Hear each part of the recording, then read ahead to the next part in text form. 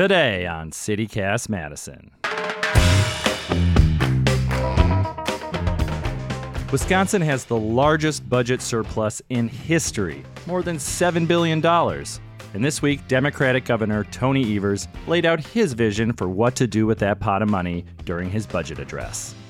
But that's only half the story. Republicans control the legislature, and they have their own plans with what to do with a record surplus and the next state budget. It's Friday, February 17th. I'm Dylan Brogan, and here's what Madison's talking about.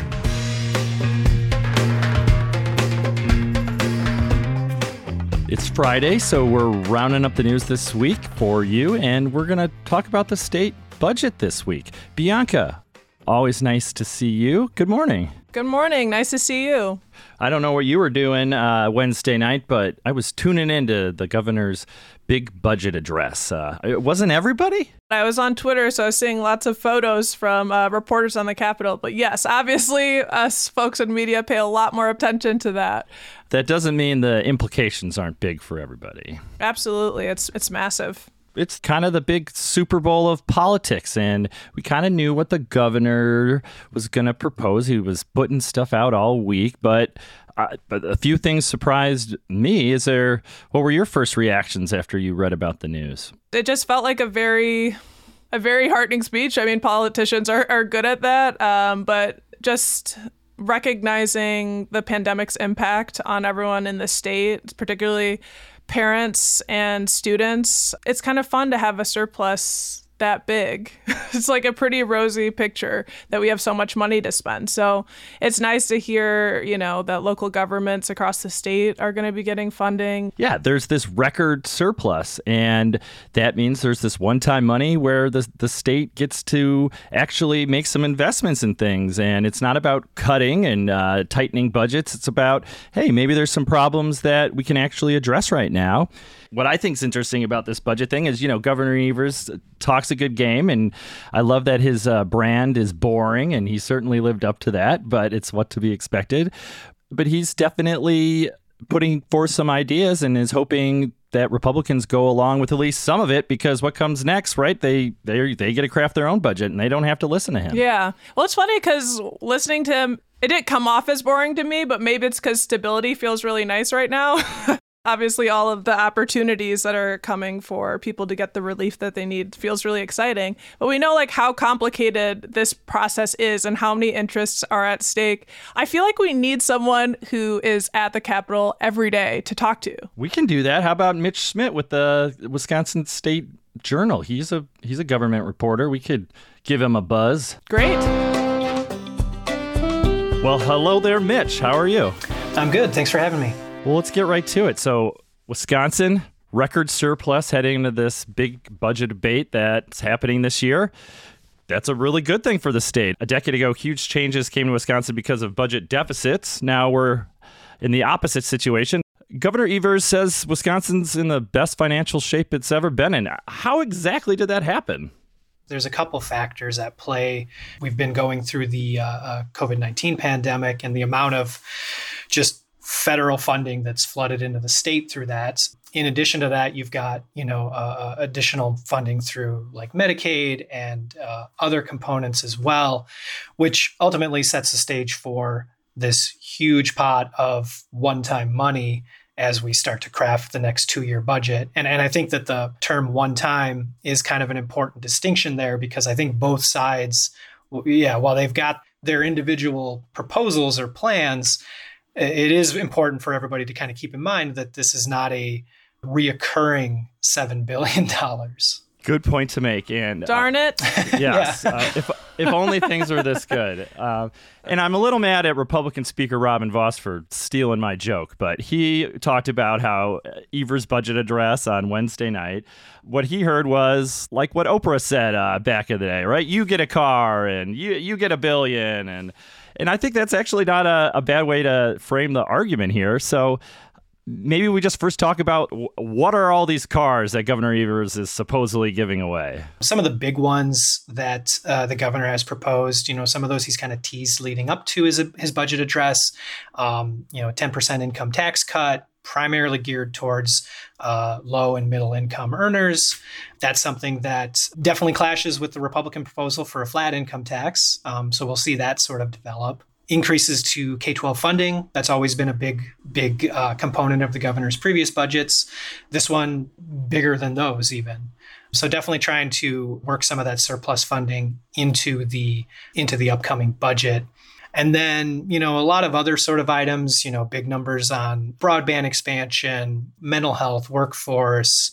One that was kind of new that he introduced was this creation of like a paid family leave program. So those are all going to be items that will obviously become talking points in the next several months as we head towards that final document. And about the family leave proposal that Governor Evers wants, that would be an investment by the state, right, to give parents time off after they have a kid, paid being the key word there. Is there any support for that kind of big, bold policy proposal? Yeah, that's definitely an interesting topic, and I think will be one to keep an eye on in the coming months.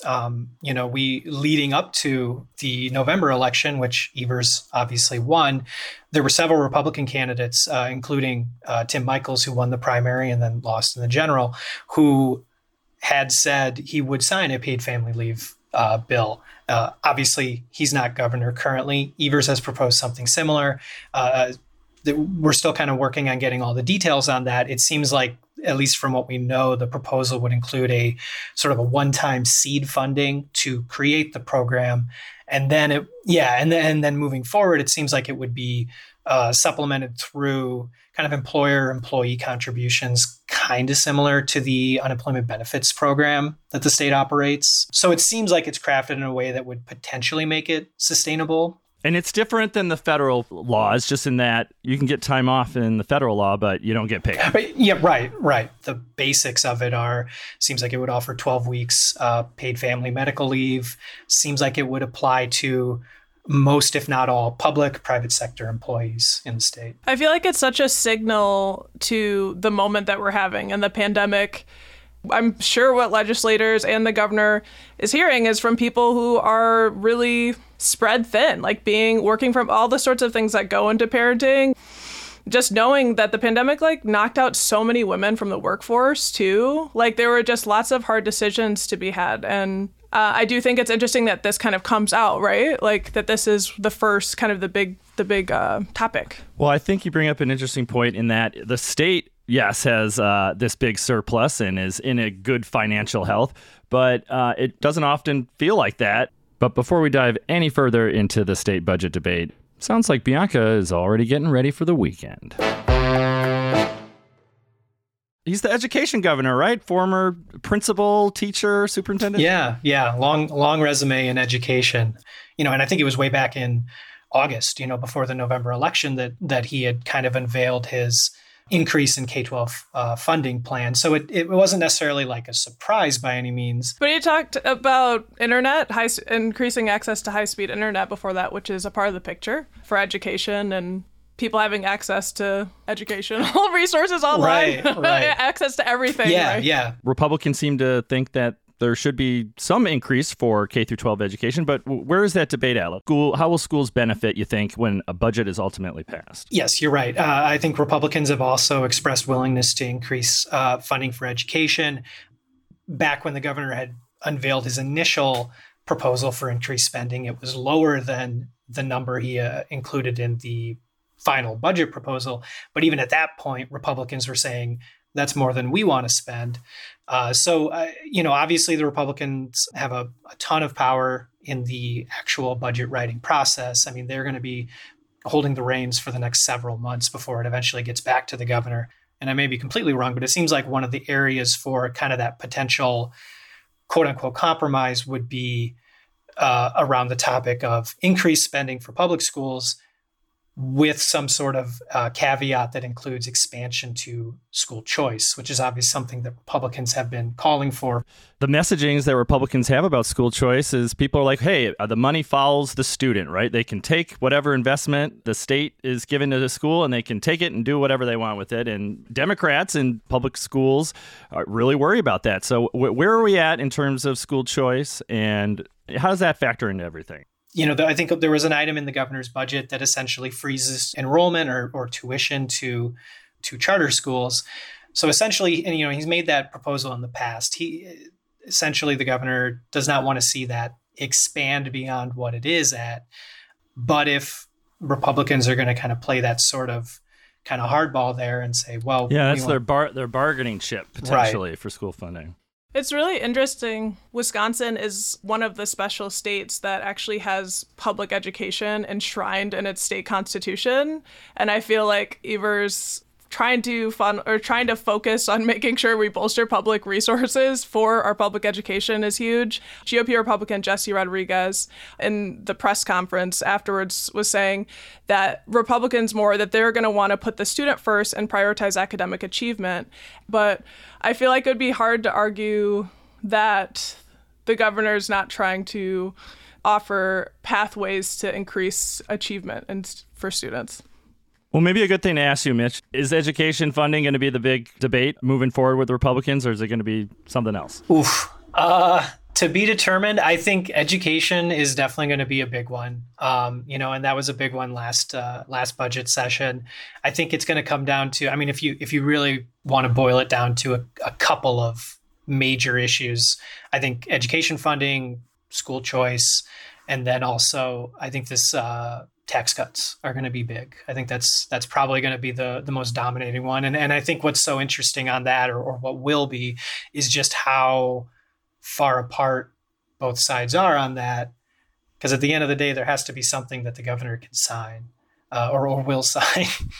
So Republicans want this, kind of seems pie in the sky, and Evers says he'll veto it. They want flat tax, just basically across the board, right? Everyone gets a cut, and Evers is more targeted in the middle class and working class, and actually raises taxes on high earners, right? Yeah, yes. I think some of it is kind of through without getting too deep into the weeds, there would be a cap on the manufacturing and agriculture credit. That's a maybe 10-year-old tax credit currently. The argument against that, at least for supporters of that tax credit, is that would hinder, economic development or growth, add taxes to manufacturers and business owners. Man, our time is too short. What happens next in this budget debate? Because this, the governor's proposal is just the opening salvo, right? Now it's in the hands of the Republicans who run the legislature. So essentially, the first thing that's going to happen is we're going to get an analysis of the governor's budget from the Legislative Fiscal Bureau. They're going to kind of detail department by department, what changes, what's the overall financial impact, et cetera, et cetera. From there, the State Budget Committee, which is run Republican majority, will craft what the final budget is going to look like when it goes back to the governor's office.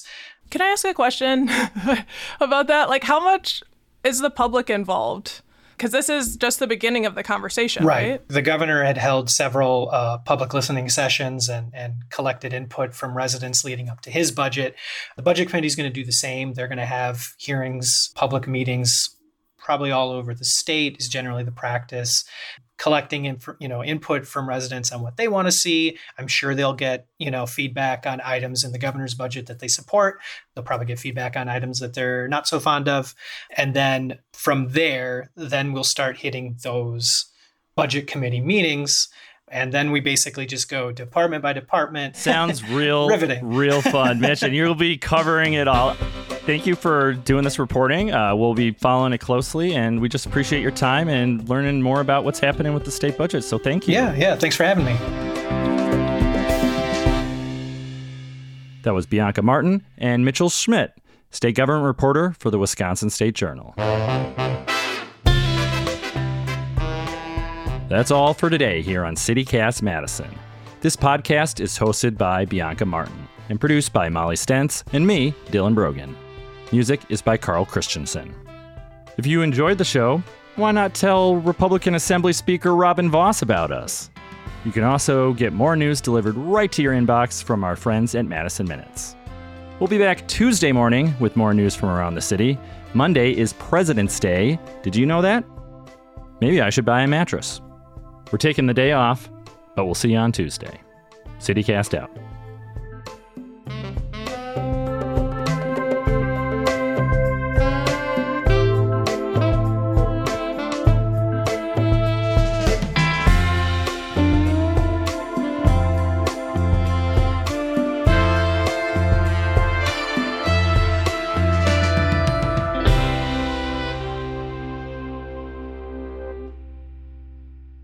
Whoa.